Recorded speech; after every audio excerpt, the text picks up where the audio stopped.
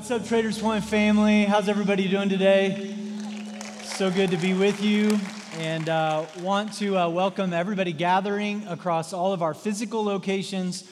Those of you joining us online, wherever you happen to be tuning in from, we're so glad to have you. And today we are starting a brand new series of messages that's going to take us all the way up through Christmas, if you can believe that. We're going to be studying the book of Romans together. And I hope that as many of you as possible were able to get your hands on one of our Romans journals coming in. I just got word just as I was coming up here that we've actually run out of these at multiple our campuses. And so that's a good sign. That just means a lot of you are here.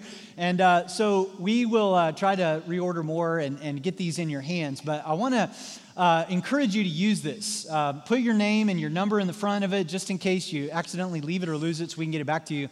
And we designed this, and we wanted to be free for everyone because we want you to get as much out of this as possible. And so I know that not all of you are note takers, but you might just have it in front of you because something might get said or taught. And I don't know about you, but like when I listen to like a 40-minute message, sometimes there's something impactful that I hear, and if I don't write it down, then I forget about it. And I just want you just to write down something because God is going to speak through this series, and I don't want you to miss it. The other thing we designed this journal for is for it to be used during the week, not just on the weekends, but to coincide with our daily Bible reading. So if you're not signed up for that, you can go to this link, /DBR, or there is a QR code inside the journal. You can scan that, and we will just email you a daily Bible reading, and you can use the journal to take some notes in that as well. And I just want to say that I really do believe that God can and will speak through the content of this series in a profound way if we bring our best to it. And what I mean by that is simply this. I want to make you a promise on week 1 of this series, and I don't often make promises so publicly, but I want to make a promise that I'm going to bring my absolute best to this every single week. Now, thank you, one person. Now, I'm not promising that every message will be good, all right? I'm not going to promise that. I am promising simply this, that during the week, I'm going to come as ready as I can. One of my favorite descriptions of preaching is that all week long, I'm gathering the wood to build the fire. And I become, and then hopefully then the Spirit of God ignites the fire and it blazes bright. And so what that means is I just promise you that during the week, I am going to study myself full, I'm going to write myself clear, and I'm going to preach myself empty. Right, just every week. It's just going to come. That's my promise to you. All right, now, here's what I want to ask of you. I just want to ask you to bring your best to this as well.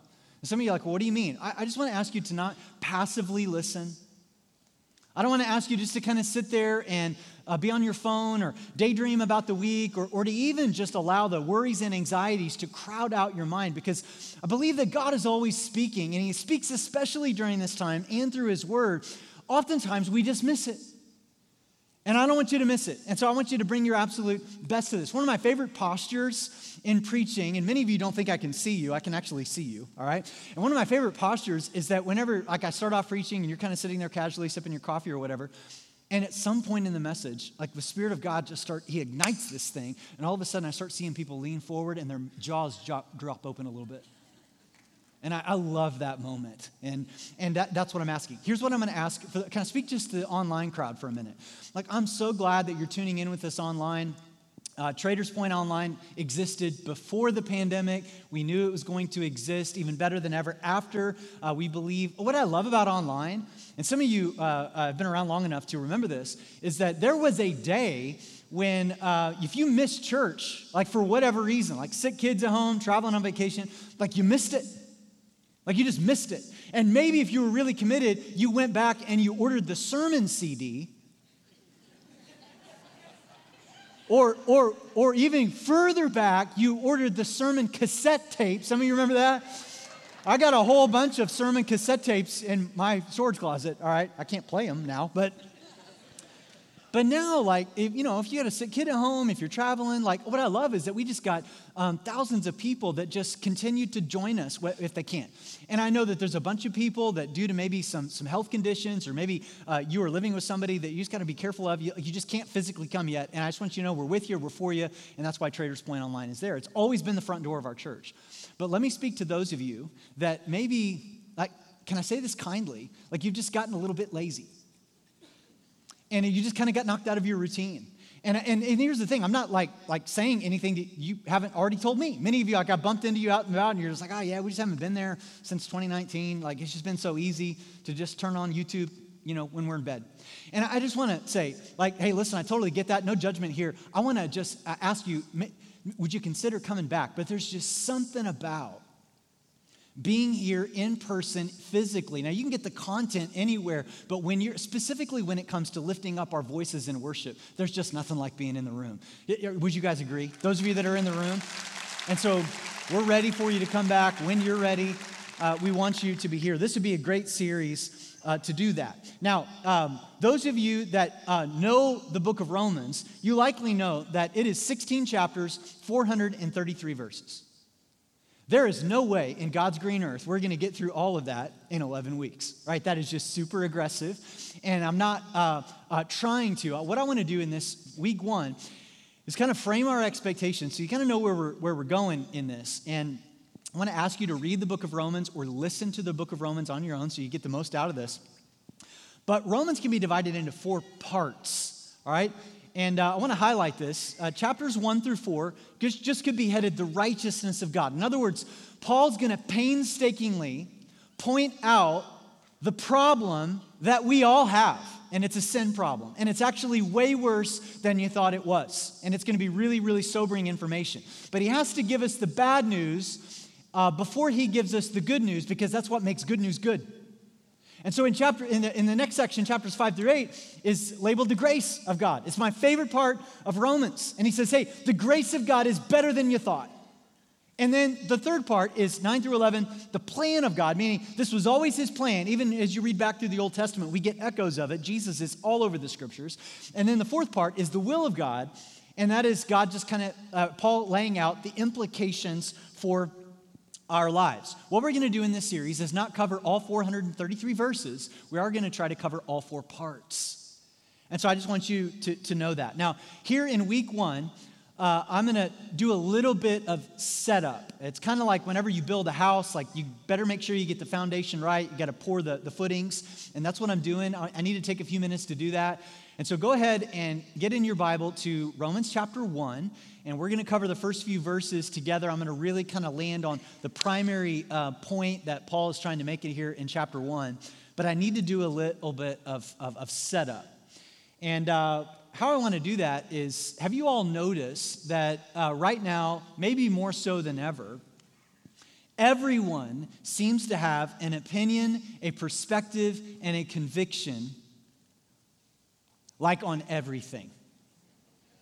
Doesn't matter what the category is, like it could be politics, it could be social issues, it could be the economy, mask mandates, vaccine, no vaccine, like everybody's got an opinion, and not only an opinion, like you feel very strongly about it, and we've all got these glowing rectangles that we can research anything, and we've all got like this perspective, and we're very, very passionate about it, and it's almost as if we've got like this internal compass, so to speak, but all of our compasses are sort of pointing in different directions.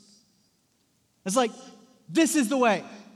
And somebody else comes along and goes, no, that is the way. And if you don't see this issue the way I see it, you are not my friend. And it's kind of like if you wanted to get physically to the most north place on the planet, which is the North Pole, you would get a compass, very similar to the one I have up here. I got this on Amazon this last week, and it's got all kinds of bells and whistles and really cool features, half of which I don't even understand, but it looks cool. And let's just say you got a compass and you wanted to travel north, and so if I'm kind of setting the compass here, this says north is right there. And if I wanted to get to the most northern place on the planet, which is the North Pole, I would set this compass in that direction and head straight that way. Now, many of you know that if you get a compass and you point it north and you travel there and you don't even move 1 inch, like you don't veer 1 inch, you're not going to get physically to the North Pole. And the reason why is because most magnets or most compasses have a magnet inside, And they don't take you to true north, which is the North Pole. They take you to magnetic north. And magnetic north is a place in Arctic Canada where there's iron ore in the ground, and it works with the magnet in the compass, and that's where it leads you. And the magnetic field is constantly slightly changing all the time based upon a variety of factors.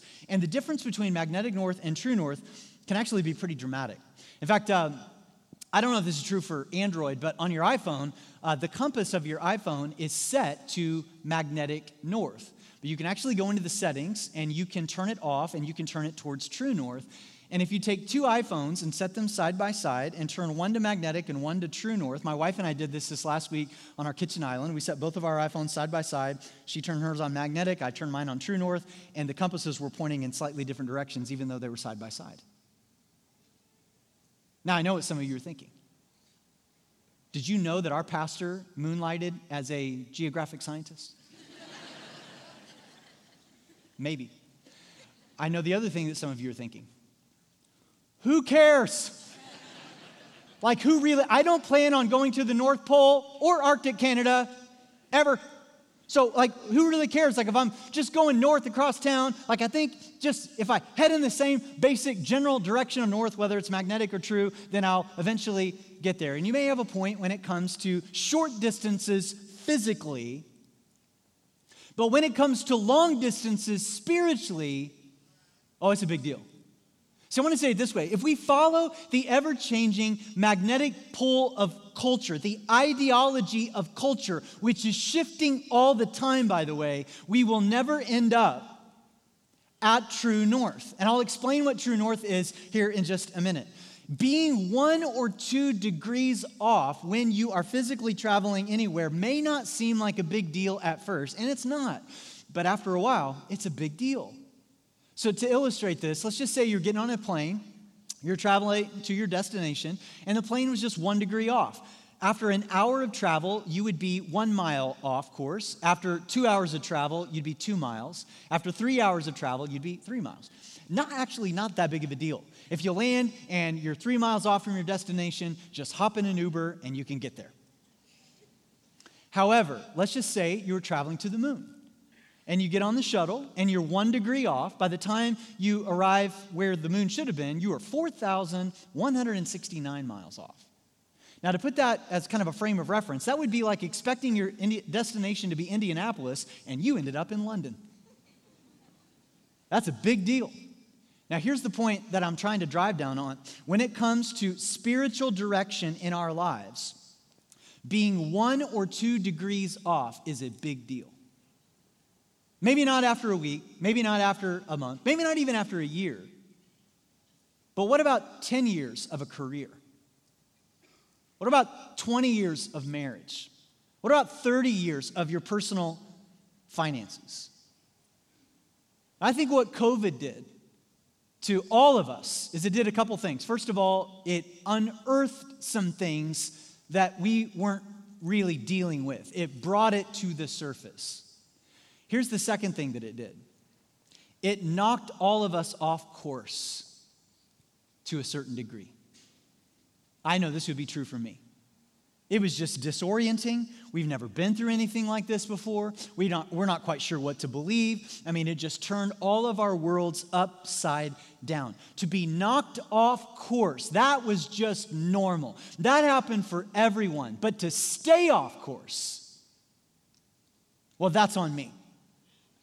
And I need to make a decision. Am I going to continue to travel in the direction that I'm headed, or am I going to recalibrate? Am I going to recalibrate my life back to true north? Now, let me define what true north is. And this statement may or may not mean a lot to you right now, but I really hope by the end of this series it does. True north is following after Jesus in every area of our lives. Now, the word for that is lordship. And that's what he died for. He didn't just die. This is why, like, those of you that got baptized, maybe you remember somebody leading you in a confession of faith, and you said, you believe that Jesus is the Christ, the Son of the living God. He is your Savior and Lord. Because he didn't just die to get you into heaven one day. He died to get heaven into you. And so what is happening is with lordship, and some of you have heard me give this illustration before. Just imagine I had a dresser up on stage with 6 drawers. And the dresser is your life, and the drawers represent the different segments of your life. And so you've got a drawer for relationships, and you've got a drawer for finances, and you've got a drawer for your career, and a drawer for your hobbies, and a drawer for your sexuality. You've got all these drawers. And what oftentimes, just the natural tendency that we all want is we want to invite Jesus into our life as Savior. But instead of like giving him the whole dresser, we clear out a drawer. And we say, Jesus, you can have this one. But I really need you to stay out of the other ones. I need you to stay out of my financial life. I for sure need you to stay out of my sex life. Like, Jesus, you can have all the other drawers, just don't impede upon the others. And lordship means Jesus doesn't want to be a drawer in the dresser. He wants to be the dresser all the other drawers fit into. Now, that might sound a little stifling. I pray that by the end of our series, that does not sound stifling, because that is actually an invitation into real freedom and relationship. And what you can't do is you can't just have like one foot in and one foot out. You can't straddle the fence. Jesus would talk about that all the time. He would say, you're either for me or you're against me. He would talk about being lukewarm. He's like, I'd rather you be all in than just kind of halfway in and out. And so here's what I think COVID revealed. And some of this is actually can be a good thing. But COVID revealed that we actually have a lot of casual Christians. As soon as we could not physically regather, as soon as life got really, really difficult, as soon as it became really unpopular to be a Christian. Like when I was growing up, like to be a Christian kind of meant you were just like weird. And now like people look at you and go, oh, you're dangerous. And so people are like, if you're casual about it, like you're like, man, I'm out. And as soon as life got really, really hard, our faith faltered. And many still haven't come back. Here's another thing that COVID revealed. There are a bunch of really divisive religious nut jobs out there. Yeah, I said it. The fear, there's the slow burning clap. Okay, I see what you're saying. The fear within them caused them to weaponize or politicize their faith. And we said really mean-spirited and unkind things to each other. We attacked others on social media, unfortunately, in the name of Jesus, but in no way accurately representing who he is or what he has called us to, like in any way. And so what should have been like the finest hour for Christ followers to step up in the fruits of the Spirit, love, joy, peace, patience, kindness, goodness, gentleness, faithfulness, self-control. Like this is the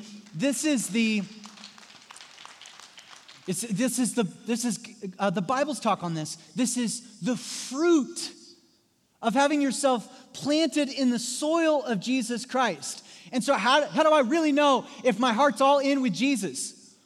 Fruit. That's how you know.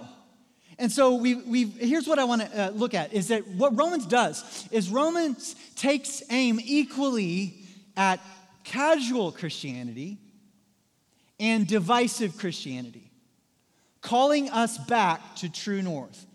By the way, I've been guilty of both. This is not accusational, this is confessional.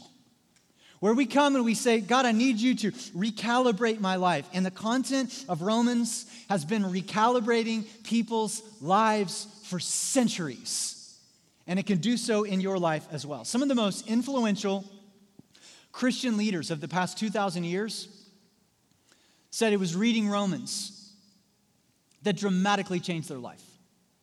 Now, I would never put myself in the category of influential Christian leader, but I will put myself in the category of somebody who read Romans as a 17-year-old kid, and it dramatically changed my life. And I grew up in church. I was kind of a church brat, Sunday school. I knew all the God answers, all that stuff. When I was 17, I don't even know why. I just started reading Romans. And I got to chapter 5, verses 6 through 8. And it was that passage that led me to Jesus. For a good person, somebody might possibly dare to die, meaning give everything. For a good person. Well, what does that mean? Well, I'll give up everything if I know you're going to respond to it. But God demonstrated his own love for us in this. And I read it in the first person. Aaron, God demonstrated his own love for you in this. While you were still sinning, meaning while you were still rejecting God, still spitting in his face, still turning from him, Jesus died for you. And when I read that, it was like the Holy Spirit hit me with a 2x4 right between the eyes. And it dramatically changed my life. Now, if you, maybe you recognize the name Martin Luther. Martin Luther was sort of the father of the Protestant Reformation. He was prior to that like riddled with doubt. And here's what he said about Romans when he read it. He goes, all the shadows of my doubt were dispelled. And he goes on to talk about it, and he says, it is worthy not only that every Christian should know it word for word by heart, but also that we should occupy ourselves with it every day as the daily bread of the soul. What does that mean? Well, it sustains you. So many times it's like, well, Romans gives the fullest and plainest and clearest and most compelling explanation of the gospel. And oftentimes we think, okay, well, when I became a Christian, I got it. I know what the gospel is. And then we move on from it. And he says, no, you actually need to stay in it. It's what sustains you so that way you don't drift off course. Because listen, right now you are a disciple. The question is, are you a disciple of Jesus or not? The culture is discipling you. CNN and Fox News are discipling you. What you read on social media is discipling you. Netflix is discipling you. Whatever you're receiving in, you're feeding on that, and it's shaping your ideology and the direction of your life. The question is it recalibrated or is it consistent to the gospel of Jesus Christ? John Stott, one of my favorite preachers who preached in London at All Souls Church for years and years and years, he said this about Romans. He goes, it is a timeless manifesto. It's timeless, meaning that it's applicable across all generations of freedom. That's so key. Freedom through Jesus Christ. It is the fullest, plainest, and grandest statement of the gospel in the New Testament. Its message is that human beings, that's you and me, didn't want you to miss it, are born in slavery to sin, and Jesus Christ came to set us free. That's what it's about. And you actually have more freedom in Christ than what you realize. Now, we don't take advantage of our freedom in Christ to do our own thing or normalize sin. And we also don't take our freedom in Christ and kind of hover it over others and look down on them and turn it into legalism. And this is, the gospel solves both of those ditches that we can fall into. Now, some of you are like, wow, man, Aaron, that sounds amazing. How long have you been at this church now? Like, why haven't you taught through this sooner? And that's a really, really good question. Now, to clarify, I've taught out of the book of Romans. I've never taught all the way through Romans. There's a couple reasons why. Number one, it is extremely challenging. That's not an excuse, but it is a factor. Because I don't know about you, I'm not the sharpest tool in the shed, right? I'm not super smart, and so it's really intimidating. And what Paul writes here, I mean, this is Paul flexing his intellectual biceps. He is working through some of the most perplexing issues with meticulous logic. In fact, his logic is so meticulous that for the first 100 years of Harvard Law School, first-year law students were required to read Romans so that they could study how Paul carefully built his argument. Like, this is like special elite forces stuff. How many of you have ever been in an environment where you felt in over your head? Yeah, like I felt that way before. And I've just not wanted to mess this up. I wanted to wait for the right time.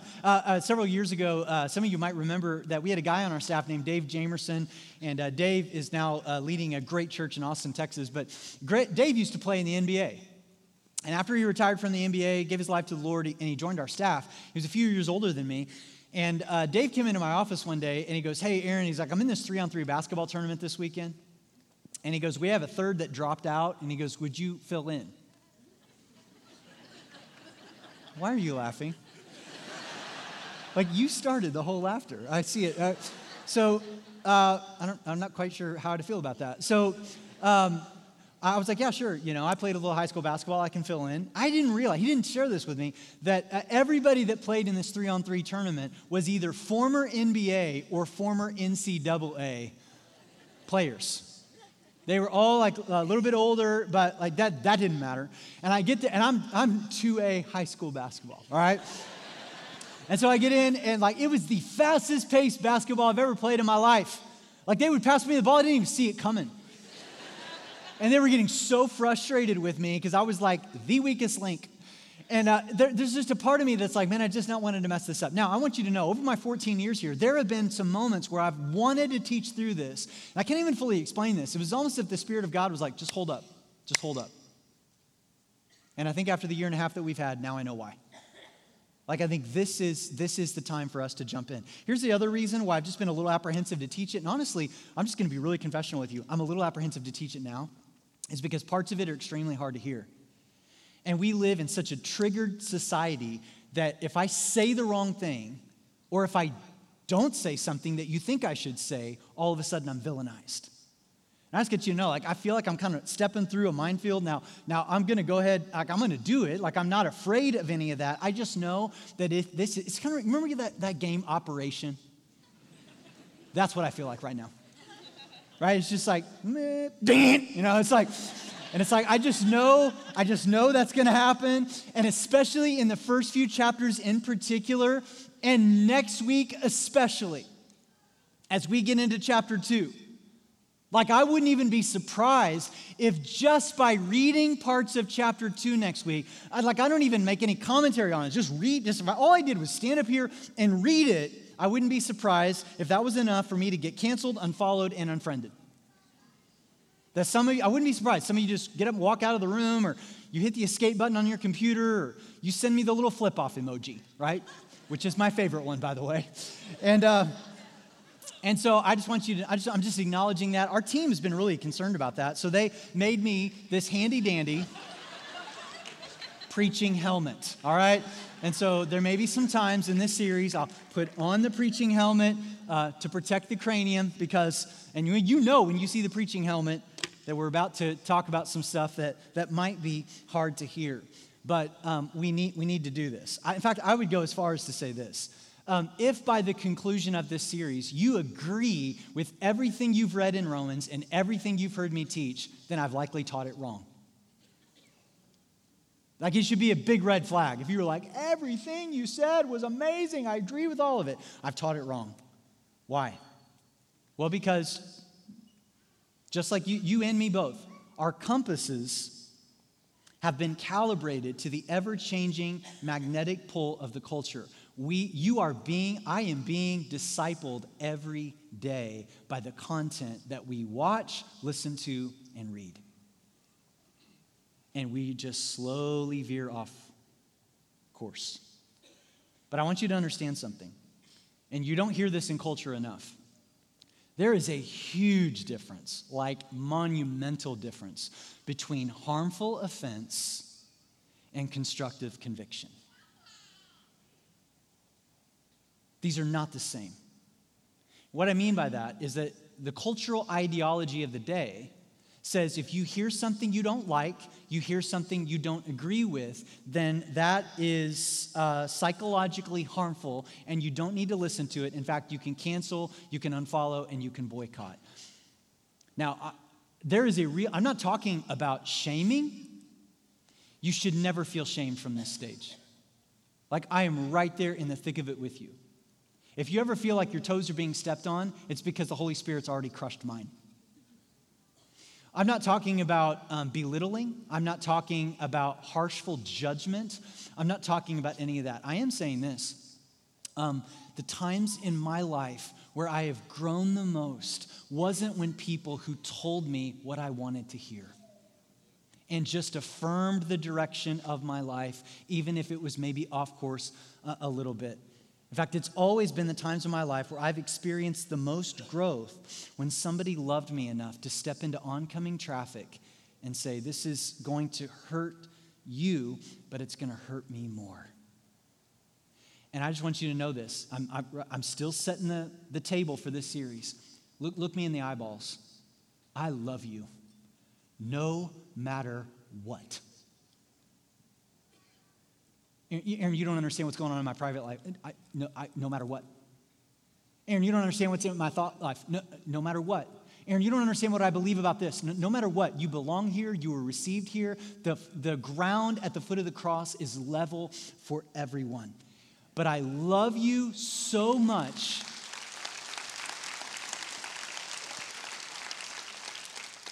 But I love you too much not to tell you the truth in love.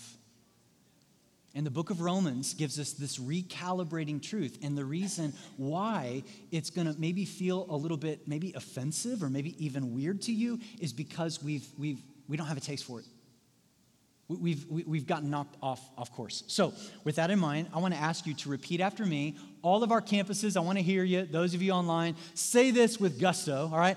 I would rather my pastor do his best to teach God's word accurately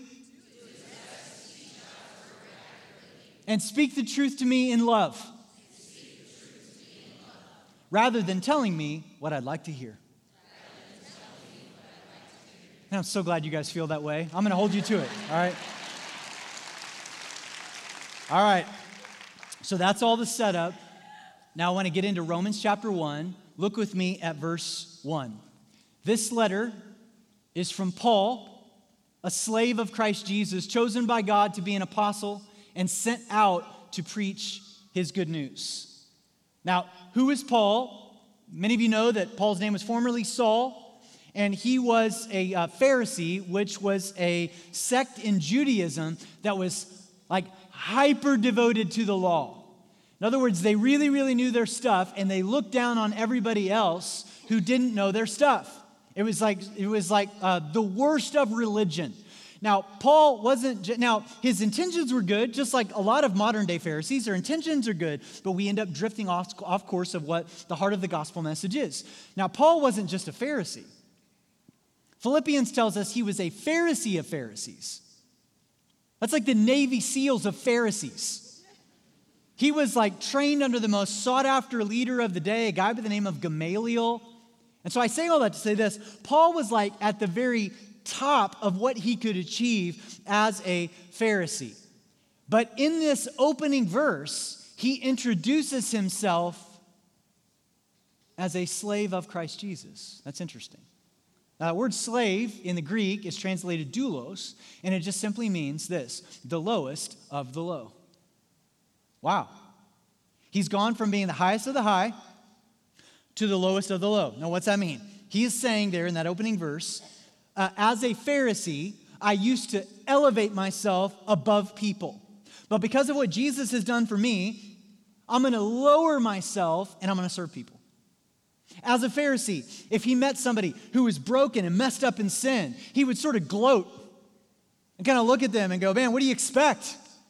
Like if you were awesome like me, you wouldn't be in that mess. But now he says, oh man, I've been there too. And thank God Jesus didn't give up on me. He won't give up on you either.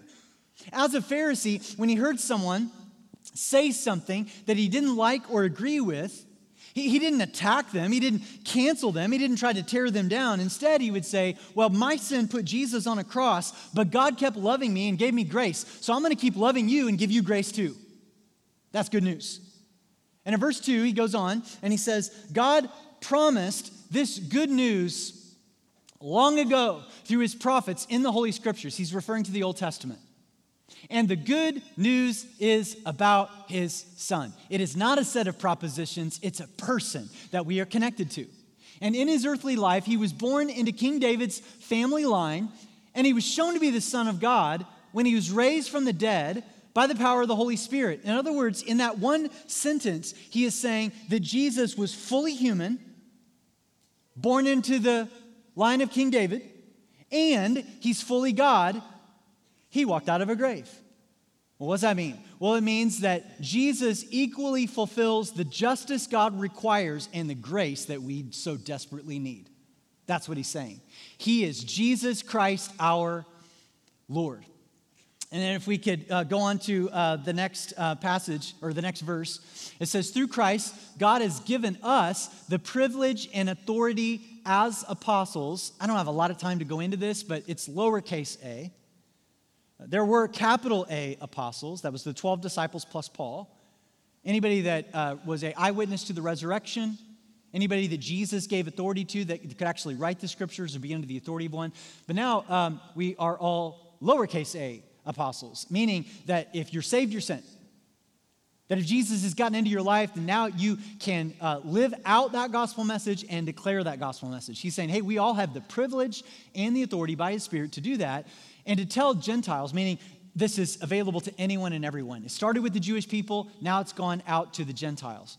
Everywhere, what God has done for them so that they will believe and obey him, bringing glory to his name.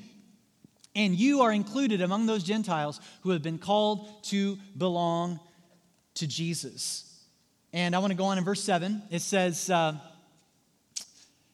writing to all of you in Rome who are loved by God and are called to be his own holy people. May God our Father and the Lord Jesus Christ give you grace and peace. Now, Paul is writing this manifesto of God's grace to a group of people not so different than you and me, but they were in the city of Rome.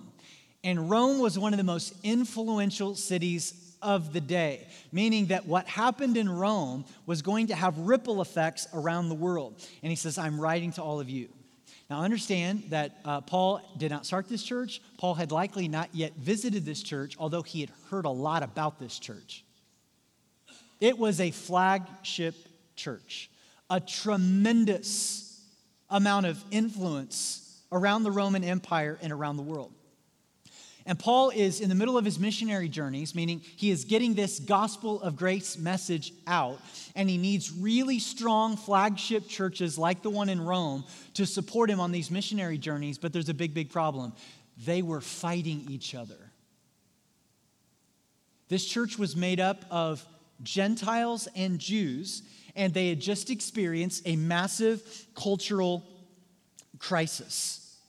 And what happened was the Emperor Claudius had kicked all the Jews out of Rome, and it was a massive crisis that disrupted their lives. But then in a change in leadership 5 years later, they were all allowed to come back in. And when they came back in, the church was totally different. It was very, very Gentile.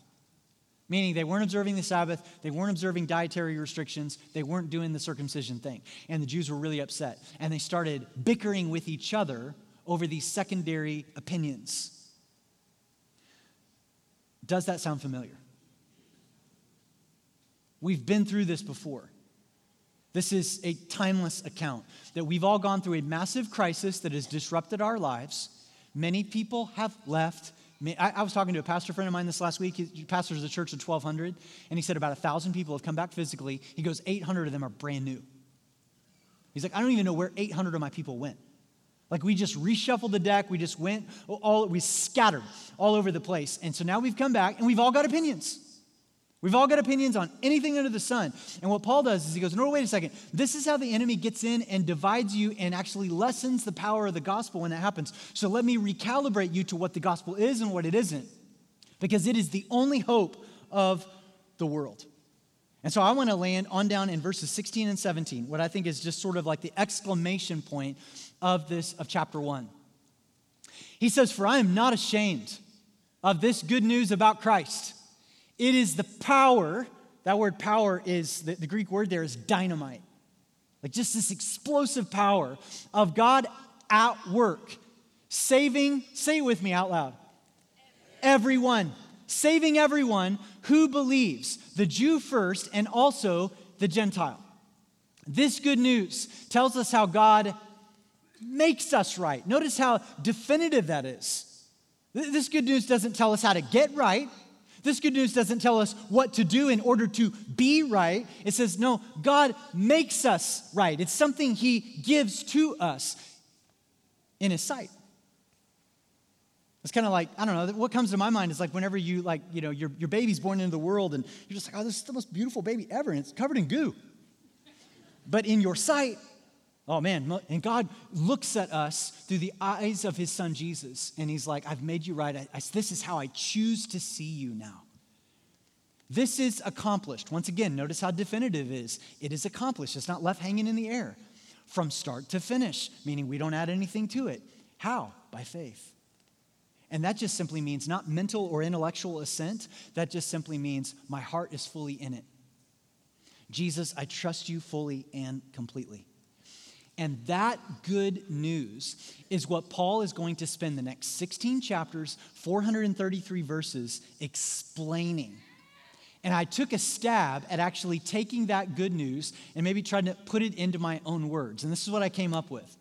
We are all guilty, broken, jacked up sinners whose only hope is to be rescued and redeemed by God's grace alone, in Christ alone, through faith alone, regardless of status, knowledge, or accomplishments.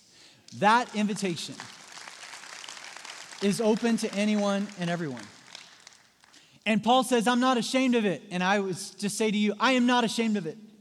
I'm not ashamed of it. It is the power of God at work. It's the only thing that can change your life. Now, some of you grew up in church, and that's not what you heard.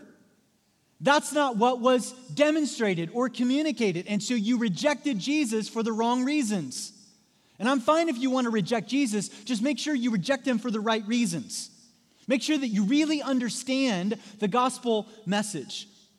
And I'm not ashamed of it. It is the power of God at work. Now, some of you would sit there and go, well, I don't think I'm ashamed of it. How would I know if I'm ashamed of it? And I would say that being ashamed of the gospel can manifest itself very subtly in one of two ways. The first way is casual Christianity.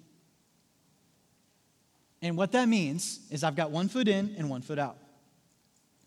What that means is I come to church, God can have Sunday, but I get Monday through Saturday. Jesus can have a drawer in the dresser, but I'm not going to let him be the whole dresser. I want to pick and choose what I like about God and the Bible and make my own sort of spiritual cocktail. So I like what Jesus says about love and grace and heaven, all that stuff. That's great. I don't really like what he has to say about holiness and money and sexuality. I'm ashamed of that. So I'm not going to do that. And it's casual Christianity. And don't confuse that for the things that you need to do in order for God to love you and save you. God loves you as you are. God saves you by his grace, not anything that you bring to the table.